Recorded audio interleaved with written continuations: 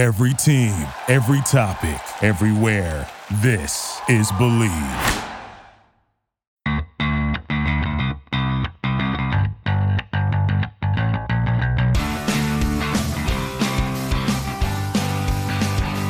Welcome back to another episode of Revolution Recap from the first week of July, as the Revolution are coming off a 3-2 victory over DC United.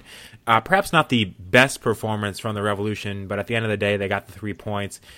They were ahead in this one early, and then they gave up a equalizing goal in the first half, only to take the lead late through Teal Bunbury in the first half to make it 2-1.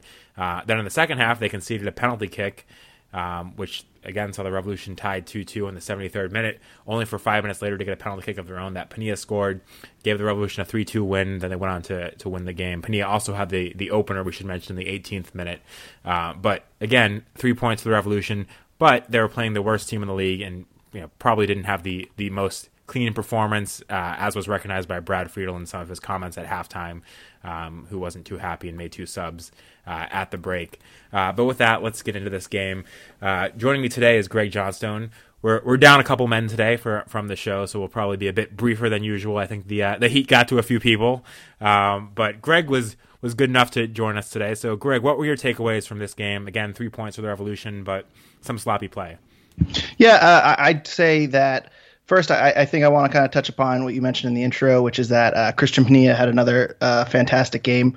I don't really need to go in too much to it because every Revolution fan knows how great Christian Pania is. But it seems like when Diego Fagundes has a bit of an off game, which we saw yesterday, I know Fagundes had an assist, but Fagundes didn't seem to have the impact that we kind of expect. We see week in and week out, and Christian Pania really, really picked up where Diego left off. 2 goals, a really, really great penalty kick, PK there to eventually win the game. He certainly was a game changer and kind of took over. And I think they mentioned on the broadcast last night he's made 5 MLS teams of the week. That might go up to 6 with his brace yesterday. So a really, really strong performance from Pania, and I think just week in and week out, I'm really beginning to admire his performances, and hopefully they make that move permanent. I don't see why the Revolution wouldn't. I actually have a second takeaway too, and it also kind of ties into what you mentioned on the introduction. It seems like Brad Friedel is getting a little bit annoyed with this team. I know he had a very stern kind of talking to and very, very blunt in his halftime comments over the broadcast. He made similar comments in San Jose, which was another game they probably should have won, and he wasn't very happy with taking a point from Chicago. And I know that was 2 weeks ago, but that's 3 straight games where Brad Friedel seems to feel that the Revs are leaving things on the field. And I know they took away 3 points, but a game at home, you're well rested against DC, who's at the bottom of the table in the Eastern Conference, and DC really seemed to be not of great quality. I don't really know what's happened to DC in recent years, but they did not seem to be a very, very strong side. They only had they had 13 shots, but 8 of them came from set pieces. They really didn't have a lot of offense, and the Revs conceded 2 goals. So I think the Revolutions, even though they got 3 points and it was a bit sloppy, I wouldn't be surprised to see Brad Friedel make some changes in the future, some lineup changes, because he seems to be getting kind of crankier, I'll say, with the performances of late. Yeah, and I thought in this game in particular, the offense, you mentioned Fagundes, I didn't think he had the best game, but in general, I thought the offense looked dangerous from the Revolution. But defensively, as we've been saying frequently this season, there were just too many holes there, and on turnovers, the team looked very, very vulnerable to the counterattack. It can't be said enough that this is not a good DC United team. They're about to get better. We should note that they did complete the signing of Wayne Rooney this past week, so he'll be joining the team. Wasn't there for this game, but they've been a team that has just throughout the season struggled mightily. Part of that's that they've only played 2 home games, but on the road they've played 11 games to this point. They've only won 1 of them, tied 3, lost 7. So this was a game that you went into knowing that the Revolution should come out of it with 3 points, particularly at home. And again, I don't think the performance was what Brad Friedel wanted, and you saw that with the 2 subs at halftime. Zahibo, who was making his first start in a while, and Namath, who had been getting in the starting lineup more regularly recently and actually had an assist in this game. I actually thought Namath had a pretty good first half, all things considered. Perhaps Friedel wasn't happy with his ability to press, but offensively, I thought he was adding a bit to the offense, winning some balls in the air and playing some smart passes on the ground. Were you surprised by those two subs, Greg? Yeah, I wasn't totally. I mean, Zahibo didn't really surprise me that much. This was Zahibo's first start in I think 4 games, and so it wasn't a huge surprise to see Kellen Rowe come on. Kellen Rowe is also a pretty quality player where he gives you another playmaker in the midfield. And even though Rowe didn't put one in the back of the net, he certainly had his moments yesterday. So I wasn't totally surprised seeing Zahibo come off. But, we've talked in recent weeks about Christian Nemeth and how he's starting to gel a little bit more with the offense. He had a really, really nice outlet pass to Fagundes that set up that first goal. Turner punted the ball to him. Nemeth really played that well and connected it to Fagundes, really leading to that first goal. So I was surprised to see Nemeth come off. The only thing I can really think of is that maybe he was tired, maybe he was a little bit fatigued in heat, and maybe the other thing too is Agudelo is also a quality player. Agudelo and Rowe are 2 quality players, so. I mean, I don't necessarily think it was planned to come off at halftime, but I wouldn't be shocked if Rowe and Agudelo were planned to come on into the game in the 60th minute or maybe the 65th minute, being the first 2 guys off the bench. And, maybe Friedel wasn't really happy with the energy in the midfield and decided to make those changes a little bit sooner just to kind of wake people up. That's my speculation, but I can't point to anything that Nemeth did that really shocked me as poor play. Yeah, and you mentioned the subs and the heat and everything, and that kind of takes me to my point and my question is, I think we had this question by Twitter from Mike Kennedy, who asked about the first half versus DC and why Brad Friedel was so pissed off about it. And to me, I think that the problem was, and he mentioned it too, is that they were a bit slow on the press. That this team struggled a bit to really put the pressure on DC United, and part of that was why DC was able to get breaks on the counterattack and get through without too much trouble, and why the Revolution's defense looked shaky, particularly in the first half. But that brings me to my point and my question, which is, maybe when it's this hot out, you can't rely on a high press for 90 minutes. We talked about it throughout the season now. Is this something the Revolution can do all year long? And they've done pretty well. Their fitness has been there, but when you get to a day where the weather is borderline 90, which admittedly you don't see much of in New England, maybe the high press isn't your best bet, and you need to find something else to do. And I wouldn't surprise me at all if even to start this game that the Revolution team was a bit slow and a bit sluggish because of how hot it was, and trying to put that pressure on DC United. And I think that was a problem in the first half. I think it was a problem in the second half. I don't know what the Revolution do going forward if they have another extremely hot game. I'm trying to remember if they down the road they have to play in Dallas or anything. I don't think that they do. I don't think they have anything like that left in their schedule. So maybe this is a one-off fluky thing. But the one thing I will say is that I don't think that there's too many times in 90-degree heat where you can actually high press a team for 90 minutes. And I think that was a problem not only throughout the game, but even in the first half. And that's probably why they were a bit sluggish in that first half, and why Brad Friedel was so annoyed. Yeah, no, I agree. And, we've talked in the past that, the high press is kind of their system and that's what they're relying on. And, it is a bit of an issue that in this heat that you're going to have some tired legs. Maybe in the first half, you're hoping those legs last a little bit longer, but you're right. And it's a bit of a concern that, the Revs are, that reliant on the high press. But overall, I know they have Seattle coming in, and I know they have the LA Galaxy coming in the next 2 weeks. Those are going to be much tougher teams that probably will take advantage of more mistakes. Hopefully this game against DC is more just of like a wake-up call, because the Revs were a much, much better team than DC, and to win on one goal is a bit concerning. Yeah, and what did you think about that penalty kick that they gave up? To me, that was kind of inexcusable play from Dielna, because the guy, I think it was Maddox, had his back to goal, and Dielna just ran through him there, and it was a blatant, clear penalty kick, but it wasn't that dangerous of a spot. From your captain especially, and Dielna, were you surprised to see that kind of reckless challenge in that situation? I'm not going to say I was surprised, because I think Claude Dielna, we've learned in recent months, is I'll say a bit of an aggressive player. He goes up and he takes some long shots. He's a little bit aggressive on tackles. And so I think that was a situation where, Yeah, he needs to hold up. It was a clear penalty and it was a bit of a dumb play, but I can't say I'm not surprised. If there's one person on the team that, if you had told me before the game, someone's gonna kind of run through a defender in the box when he's not in a dangerous position and concede a penalty, I probably would have guessed it was Claude Dielna.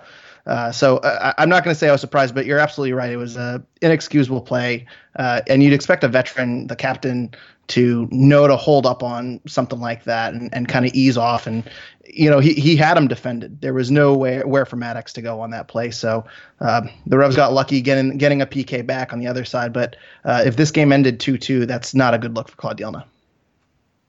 Yeah, and that's absolutely true about it. We have seen reckless plays from in the past, so it's not out of character to see that. But you hope that your captain playing that role can be a bit smarter in situations like that. On the other end, the penalty kick the Revolution got, Farrell went down a bit easily, I thought, and he's not a guy for that reputation, so perhaps he got the benefit of the doubt. Did you think that was a penalty kick? I go back and forth because my first inclination was yes. On replay, it looks like the guy is kind of falling down. He doesn't really drag Farrell down. It looks like Farrell kind of stumbles over him. So I think you're a better. You could probably tell better than me. I'm still leaning yes, but I certainly see the case for no. What do you think? I'm honestly like 50-50 on it. I was with you when I first saw it. It looked like a penalty kick, but the more I saw those replays in slow-mo, it seemed like he led into the contact there. The guy was going down, and I'm not sure he couldn't have avoided him if he wanted to. So I'm not sure what I think of that play, but I do think that Farrell benefited from being a guy that's not known for going down easily. Were this some other players, I'm not sure that the referee would have been as quick to blow the whistle. Certainly there's guys in the league that have a reputation for going down easily. And I think in certain situations, if this had been somebody else, we might not have seen it. But, it was a good play from Farrell to get forward and get himself in that position and, challenge defenders to earn that penalty kick. And certainly Pania did well putting it away. It reminded me a lot of in basketball when someone pump fakes and they get the defender up in the air and then they lean into the shot to draw the foul. Like they know where they kind of see a possibility of a foul coming and they kind of go into it.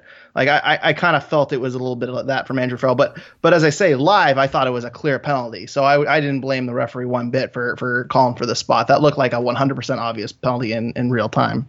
So well, and smart too, because as we've discussed before, Farrell is not the most adept offensive player either. So had he gotten by him, question how well he would have done with the ball, because it's not a situation that he's gets into too often and that we've seen him have too much success in. So I think it was the best of all worlds for the Revolution there that they got that penalty kick and Farrell played it the way he did.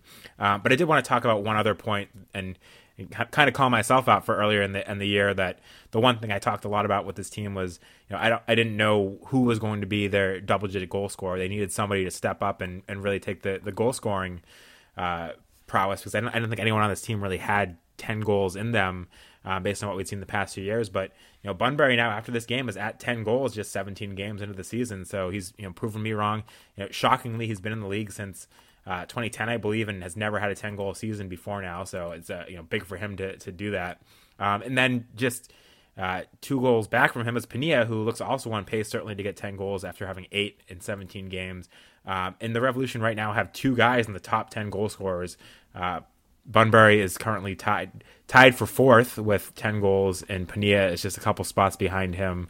I believe tied for 8th with 8 goals. So the Revolution could very well have 2 10-goal scorers, 2 10-goal goal scorers, and I think Fagundes has an outside shot of catching up too with 5 on the year. So the Revolution have found a way to score, and credit to them for Bunbury stepping up and really taking hold of that single striker role, and Pania certainly for stepping up on the wing and showing an ability to create his own chances.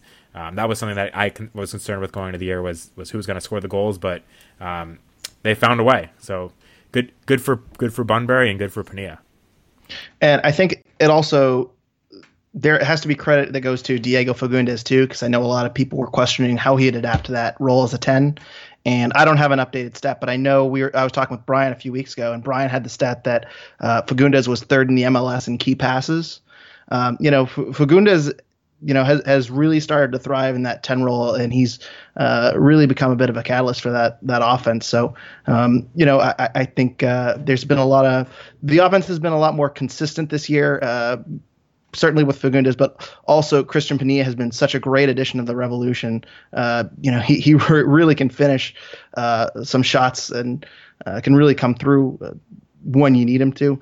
He doesn't really. I can't really think of many bad shots he's taken. It seems like when he gets the ball at his feet, he's going to have something on frame. And the same goes for Teal Bunbury, where he seems to be in the right spot, the right time, and is always there to kind of finish plays. And I think a few weeks ago, I kind of compared him to Charlie Davies when he had that 2014 season with the Rebs, where it was almost like every single game you were kind of expecting him to get service in the box, and he might only get 1 or 2 shots a game, but one of them is going to be in the back of the net. So, credit all the way around to the Revolution for really kind of remaking this offense and really finding consistent threats throughout the field. Yeah, you can't speak enough about what Diego Fagundes has done. Even if this wasn't his best game, he's been such a key part to this team offensively with losing Lee Nguyen and what he's been able to step up and do. And I believe he's right now in key passes per game. He is in 5th, but in total overall key passes, I believe he's 3rd and up there with some great names like Federico Higuain. So no slouch at all in what he's been able to do up there. But with that, I did want to get to the All-Star game selection, because that was a bit of a surprise, at least to me, that Wilfred Zahibo ended up being selected from the Revolution to be a part of the MLS All-Star game this year. As we mentioned earlier, he hasn't been starting too many games. He started this game, was taken off at halftime. I was impressed with his play early in the season, but it seems like Brad Friedel hasn't been as impressed with his play of late because he's been seeing less and less minutes. I think there's a few guys that you could have had a shout for an All-Star appearance. We've just talked about them. Bunbury with his 10 goals, Pania with his 8 goals and 5 assists, Fagundes certainly. All those guys had a shout. So I was surprised. Personally, I didn't think any Revolution player was going to make the All-Star team just because we know how this thing works. The starting lineup is voted for by fans, and then there's selections by coach. As the Revolution have done well this year, I don't think there's been any players that have been completely standout guys above and beyond some other great players in the league. So I was surprised to see anyone selected, but I was particularly surprised to see Zahibo selected. Greg, what did you think of that selection? Well, I was mortified that Matt Turner did not make the team. I just want to throw that out there. I was really upset that Matt Turner did not get the call. I mean, that's actually a good shout out as another guy that could have made it, certainly with his play this year. I think Teal Bunbury didn't have. It would have been nice to see him get an All-Star nod, but I think considering the forwards in the league, that he never really had much of a chance to begin with. And then I also think too that because the fans vote on things, they vote on the starting lineup. I think a lot of the Revs were behind the ball in that. I know Atlanta United were very well represented. They're the Kansas City Royals of the MLS, where a lot of their players make it. I mean, it's basically Atlanta United versus Juventus with some other players on the bench. Yeah, which that's kind of the downside to fan voting. But not to say that Atlanta United is not a bad team. I guess I shouldn't say that. But regardless, I think if you were to name the top 5 valuable Revs on the team, I don't think Zahibo is given. He wouldn't make that by far. I was kind of surprised Christian Pania didn't make the team, to be honest with you. I thought that was probably the clear-cut number 1 in terms of most likely to make the MLS All-Star team. I think Fagundes also too is probably a little bit deserving, but I didn't expect him to see him there. Zahibo, he does have 3 goals and 4 assists. He has shown some flashes where he's I think he had a multi-goal game against Montreal. He has had some really, really strong performances, but that defensive midfield for the Revs is so crowded. I think Caicedo was more deserving than Zahibo. I'm not entirely sure why Zahibo made the team. I hate saying it like that, but I thought Fagundes and Pania are a lot more deserving. And I guess maybe the MLS All-Star team just needed a defensive midfielder, and Zahibo fit the bill. But again, I was just a little bit confused because I don't think Zahibo is the best defensive midfielder on the Revs. So it was a bit surprised to me. And I'd also say, too, that even though he doesn't get a lot of talk and we go weeks without mentioning him, too, I thought Jalil Anibaba has had a fantastic season for the Revs. And I know he probably wasn't going to make the All-Star team, but I hope he got consideration because he's really had a strong season since being inserted into the lineup. He's played in pretty much every single game since week 1, and he's done really, really well. So, I was pretty shocked about Zahibo. I'll say that. Yeah, I agree with you on all of that. And, over the past few years, we haven't seen many Revolution players in the All-Star team. So even with the Revolution, being in the top half of the league, I honestly wasn't expecting to see anybody this year. You talk about the popularity contest of the fan vote, and certainly Atlanta with how many fans they have and how enthusiastic they are about that team. It's not surprising to see so many of their guys in this lineup. But there were several guys in this Revolution team that were deserving of making the All-Star team. And again, I think Zahibo was a good signing for this team. I think he's shown a lot of flashes, but it just doesn't make a lot of sense to me that if you're going to put somebody from the Revolution in the All-Star game, it's him. So we'll see what happens. Maybe he goes out there against Juventus on August 1st and shocks the world and puts out a fantastic performance. I don't think I think he's capable of playing really well. It's just a bizarre selection in my mind. Yeah, and I don't mean to say like I don't think he's a good player, because I like Zahibo a lot, but I'm just shocked that he's the guy that got the call. He wasn't even in the starting lineup for the weeks leading up to this. So I know he's made at least one MLS All-Star Team of the Week, or sorry, MLS Team of the Week. But as I say, Panilla's made 5, Fagundes has made multiple appearances, Turner has made multiple appearances. So when I saw his name, I actually made the mistake of thinking like, oh, I guess that's the Revolution's representative. And then I thought about it more, and I was like, I thought MLS didn't have a representative for every team. It's not like baseball where every team gets an all-star. You know what I mean? I kind of saw it and I was like, well, I guess they just needed a defensive midfielder, and they were like, well, we haven't picked anyone from the Revs yet, so let's pick Wilfred Zahibo. But I was like, oh wait, they don't do that. I'm really puzzled by this one. Congratulations to him, though. It's great. I mean, first year in the league and he's an all-star. That's wonderful, I guess. Yeah, and he seems excited about it, so that's good. I'll be looking forward to watching the Atlanta United plus a few other guys versus Juventus, so we'll have that to look forward to on August 1st. There were a couple other things I wanted to get to, and actually I think all of them are covered by questions people asked us. So, Greg, do you want to jump into the Twitter questions that we got for this week and use that to talk about some of the things we plan to talk about anyways? Yeah, so and I guess we should hop to the big transfer rumor for the Revolution this week. But Joe wants our thoughts on the rumors of Bojan to the Revs. Yeah, so for more background there, Frank Delapa, the longtime Revolution reporter for the Boston Globe, who's also written for several other places, mentioned on June 29th in a tweet that the Revolution made a play for Bojan, but the salary was too high, et cetera, whatever that means. It could still happen, but the deal is complicated according to his sources. And then last night after the Revolution game at 11:09 p.m., Frank again tweeted about another update that the potential move is still on, and it's not about the money, he's told. So I guess that slightly contradicts what he was saying before about salary. So maybe he got new information that maybe salary is not the problem.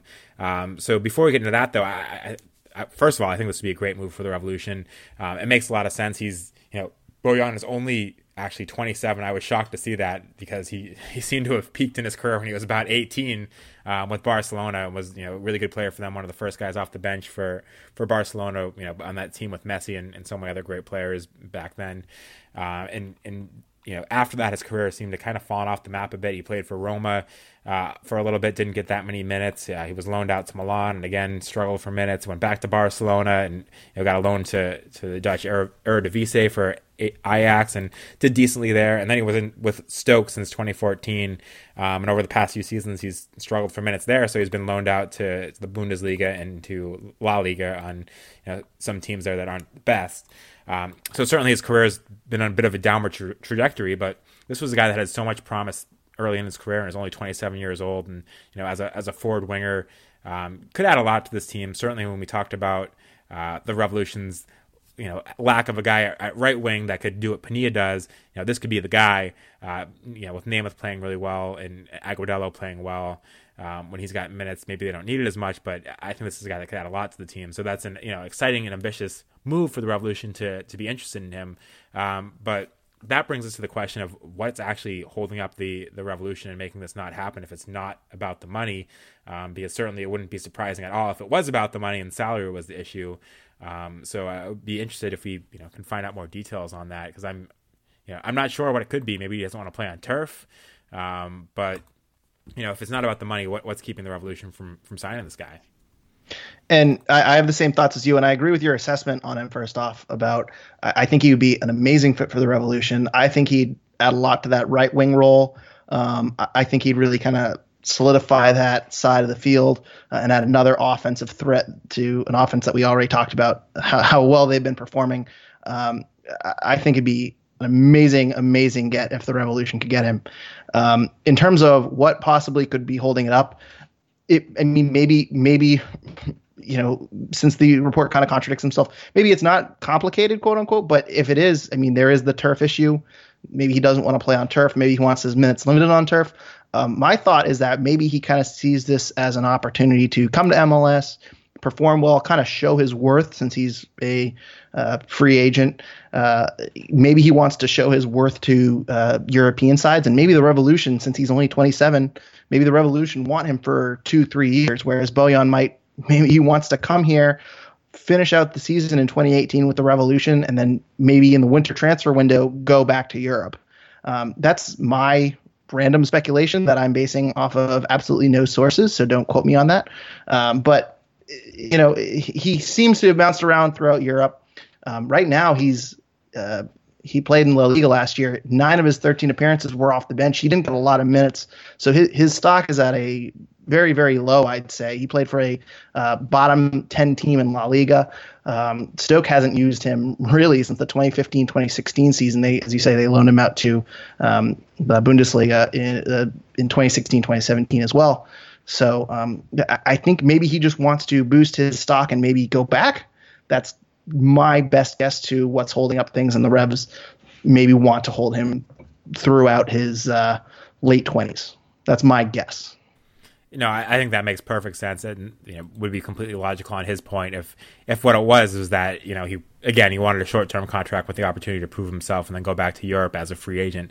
It's just crazy looking at this guy's stats over the years that in 2007-08 when he was 17 and 18 years old, that he was a double-digit goal scorer for Barcelona, and now here he is at 27, struggling to get minutes and struggling to score for one of the bottom tier teams in the Liga and potentially looking at MLS. It looks like a guy that does need a revival in his career and would like to go to MLS, and I think it makes perfect sense from what you're saying that perhaps he wants a short-term contract, and the Revolution, if they're going to make a big investment, want more than that. So that sounds logical to me, but again, we don't know for sure. It would be interesting to find out what is holding it up, because I agree that this would be a really nice signing for the Revolution. And if he's only interested in a short-term thing, that would make sense why salary is not an issue, because if he'll take the hit in salary if it's for a few months, and then he can go back to Europe and sign wherever. So that's kind of a little more logic behind my speculation there. But yeah, I think he had like an 84 rating on FIFA 11. He was the first guy coming off the bench in our whenever I play as Barcelona back in FIFA 11, and I think he made an appearance for Spain at the age of 18. And 10 years later, here he is. He still has some years left too, so it's a bit surprising to see him kind of go downhill. But maybe he can turn around in New England. If you could, here's my question for you: if you could only sign him for half a season, you get him to the end of this year, would you do it? Yeah, wouldn't you? No, I think I absolutely would do it. If you could sign him for this year for something that's not exorbitant amount of salary, even if you're paying him $1 million, if the Revolution are willing to fork it out over, maybe it takes more than that. But if you can sign him for half a season, I think this is a guy that could come in and could have that impact that could put you over the top and make a team that might be the 5th, 6th seed in the playoffs into a team that actually could make a run in the playoffs and challenge to make it to the MLS Cup. So I think it makes sense to do it. If you have to do it for only half a year, it'd be better to get it more than that, obviously. But he's also a guy that could be an ambassador for the club if you bring him over here for 6 months, and he has a good experience and things are done right. That he's a guy that could sell the team to other players in the future. So to me, yes, you would do it for 6 months if that was the only option on the table.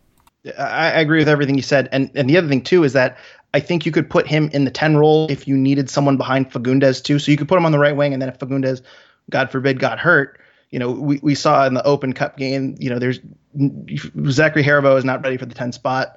I don't know how they feel about Kellen Rowe in the 10 spot.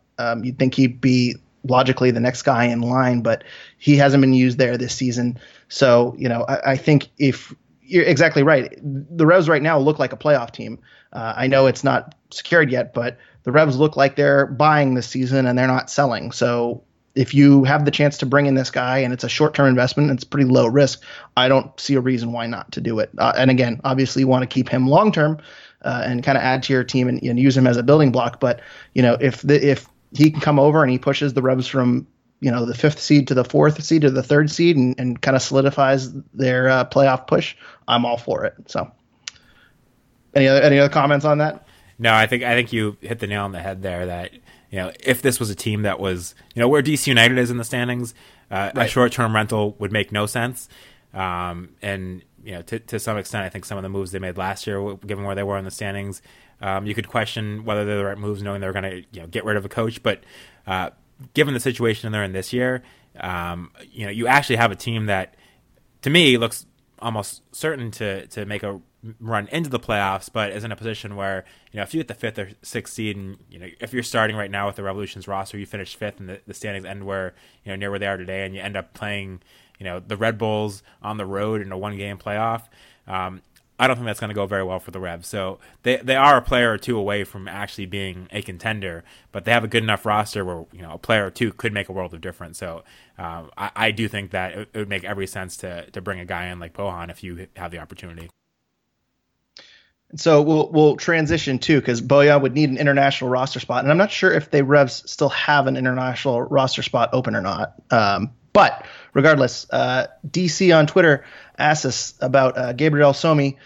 Do the Revs sell Somi to add an additional roster spot, or should we give him more time?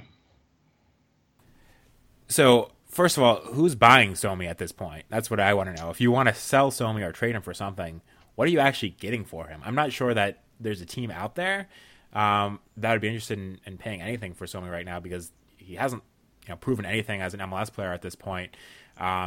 I think if there's an opportunity to offload him, maybe you do, but at the same time, I don't think there's value there. And I do think that the Revolution are in a bind at left back because, with Tierney out for the season, they don't really have any other option other than Dielna. So if Dielna goes down, I don't know what you do there. Maybe you force Brandon Bye into left back, but I think he's lucky that Tierney went out, so there's still a need for him and every opportunity for him to prove himself again. I don't think there's a trade partner out there that wants to waste an international roster spot on an overpaid left back that's not performing. So as a Revolution, if an opportunity is there, you certainly think about taking it. But I just think realistically that he's going to be on this team for the rest of the season because that opportunity won't show itself in the Revolution, given what they're paying him and the situation that they're in, that he's worth more to the Revs than he is, being traded for nothing. So I think he'll stick around.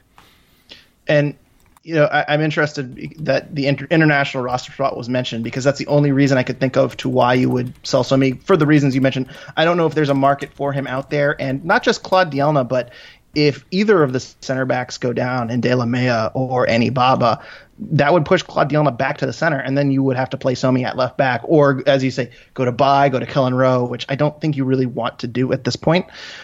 So I think you're right on Somi. I know we're not big Somi guys, but we've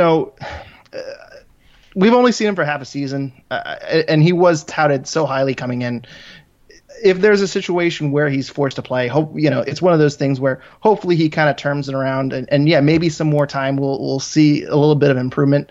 I still think his natural position is left wing or left midfield, and he can give you some speed down the wings. I'm not really a big fan of his defending, so but maybe he turns it around if he gets some minutes. And with that being said, you hit the nail on the head that we talked about the Revs being buyers and not sellers. In a situation where you'd sell Somi, it's because you don't have a playoff spot. You look like you're going to miss the playoffs, and you're kind of selling off whatever you can and gaining whatever you could. Just to trade Somi for a draft pick or, just for salary relief, the Revolution are among the bottom feeders in salary. I don't think that his salary is really killing them in any way. So I don't see much of a need to move Somi just for the sake of moving him. I think kind of playing backup left back is kind of where he's going to be suited the rest of the year. And then I'm sure going into next season, we might see him traded or released and kind of moving on from the team if the team want to trade him. I can't see them making a mid-season move, getting rid of him. I don't actually think, I was thinking about this before the show too. I can't think of anyone the Revolution would trade away at this point. I'm not sure who they would. Maybe Cody Cropper, or maybe someone who's outside of the 18, like Femi. But I don't know what they'd get for someone outside of the 18. So I couldn't imagine them trading someone away at this point, considering they're in line for a playoff spot and it's kind of all hands on deck at this point. Yeah, I think if there was someone that they're going to trade away, it would be Cody Cropper, as you said. I don't know if anyone's interested in him right now, but as a guy that was a borderline national team player potentially going into the season in camp and is now the third string goalkeeper, if an offer were to come along for Cody Cropper, he's a guy that you consider moving. Certainly, that you don't need a third string goalkeeper with he's got potential. Yeah, he's got name value, and I don't think he's at a high salary number compared to Somi, where Somi's at a high salary number, and I think he's a relative unknown, and what teams have seen of him, most of it has not been positive. So, Now I would say things change if you got in Bojan, then I think Namath, who we heard earlier in the season was expendable, I think he becomes expendable again. If you actually did go and make that move, that would certainly change everything, and you'd look to make more trades at that point. But I did want to touch back on the international roster spot question, because it's a good one. I'm trying to figure out what exactly the Revs have at this point, and I think they have one open spot, because, and correct me if you're thinking of anybody else that I'm missing, but they traded away a spot to get Namath, to get that spot, and when they were trying to get Namath from the Crew. So that brought them down to 7 spots, and then I think there's 6 players now that take international spots, which would be Caicedo, Dielna, Namath, Pania, Somi, and Zahibo, and I don't think there's anyone else unless I'm missing somebody. So I believe that leaves them with just one open spot, which again, in the summer it's perfectly plausible that you might end up signing, more than one international guy. We've seen them do that in the past. In which case, you would need to own up a spot, I was trying to think of who else could be international, but Nicholas Samoya, the defender that they have as a rookie, also has U.S. citizenship. He was born in Guatemala, so he's not an international. So I think it is just those 6 right now that are taking up international spots. So you don't have to move Somi to sign Bojan. You do have to move Somi if you're going to sign 2 international guys, or move somebody at that point. And maybe they are, and maybe that makes that question a lot more loaded. Because I know the Revs probably, I think they have 2 DP spots open, so it makes sense if they're looking for two DPs. And a lot after the World Cup, it seems to be that a lot of players that got international exposure kind of come to the MLS. I know Algeria's goalkeeper came over here for a very failed stint with the Union. I'm trying to think of some other examples off the top of my head. I know Seattle just got the Peruvian striker Raul Diaz. I'm probably mispronouncing that name horribly, but maybe there's another player that the Revs are in the market for, and maybe that does kind of tack on a little bit to that question about Somi, that maybe they do need that international roster spot, in which case that is a really, really good reason to trade him. But I think he'd have to be packaged with someone else to move him throughout the league, or the Revs would have to eat a lot of that salary. Yeah, I think you'd almost assuredly have to send some allocation money with it to eat part of the salary, because I just can't imagine that, given his level of play and given his salary, that somebody would just take it. But then again, I actually, now that I'm talking out loud, they could just trade for another allocation, international spot. I think that'd be a lot simpler. So that I can't might be see more Somi realistic. being traded. Let's just, Somi's not getting traded. I'll say that. Yeah, I'd be shocked. It just doesn't make sense for any party unless there's somebody who sees something in him that we haven't seen. But you mentioned Seattle and their new signing. Seattle's next on the Revolution schedule. I did want to jump to that, and as we mentioned, the Revolution were home this week. They're home again next week against Seattle, and they're home against Los Angeles after that. They have, this is a big stretch going into it. I think we all saw this as kind of make or break for the Revolution. They've been better on the road this year, but still not a great road team compared to their home form. After this, they have 3 straight road games, a home game, then another 2 road games. So 5 of their next 6 are on the road, and a very road heavy schedule to end the season. So I think these games are very important to get 3 points from, just like they were from DC, because Seattle, as good as they have been in the past, are really struggling this year. Second to last in the West. I think they're getting 0.8 points per game. Right for the picking. They were up 3-1 this weekend, only to, I believe, who were they playing? Yeah, they were against Portland. Sorry, I was thinking of the other game. They're against Portland. They lost 3-2 to Portland. The Galaxy were the team that were up 3-1 and ended up tying 3-3 with San Jose. So neither of those teams are in particularly great form, but Seattle in particular right now is 11 points out of the playoffs. Since they've entered the league, they've never missed out in the playoffs. So this is, could be a historically bad season for them. What do you see from that game as the Revolution stay at home and face the Seattle Sounders team that, is really struggling? And we should also mention is on the road at Colorado on July 4th. So they'll be coming in here on very short rest and having just played at altitude. And before that, having, lost to Portland, tied Chicago at home, and lost on the road to the Red Bulls. So rough form for Seattle in short rest. Yeah, you took my first point about them playing a Thursday game at Colorado and then having to fly across the country to play New England. Normally a game against Seattle, you see Seattle Sounders, you expect a really difficult matchup. And I think the schedule really broke well for the Revolution this year, where they're getting Seattle on short rest, having to travel, as I say, a few days before. I think this plays favorably for the Revs. Seattle is really, really missing Jordan Morris this year. It's kind of crazy. They still have a lot of good weapons on their team with Nicholas Lodeiro, and Clint Dempsey is still kicking around there. But overall, really, really disappointing season for them. I'm going to predict a 3-1 Revolution win.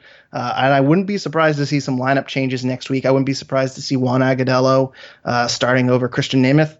I wouldn't be surprised to see Scott Caldwell starting for Zahibo. I think that, as we alluded to at the beginning of the podcast, that Friedel's kind of getting kind of tired of the kind of heavy legs and kind of low energy. And I could see some changes being made to kind of spark a flame to get some get the players moving, I'll say, because I'm sure next week is going to be just as hot. Yeah, and this is one of those classic games where the Revolution go in as the favorite, and I could see it being a trap. But with that said, the Sounders team, they've scored 13 goals in 15 games this year. There's no other team in MLS that has less than a goal per game.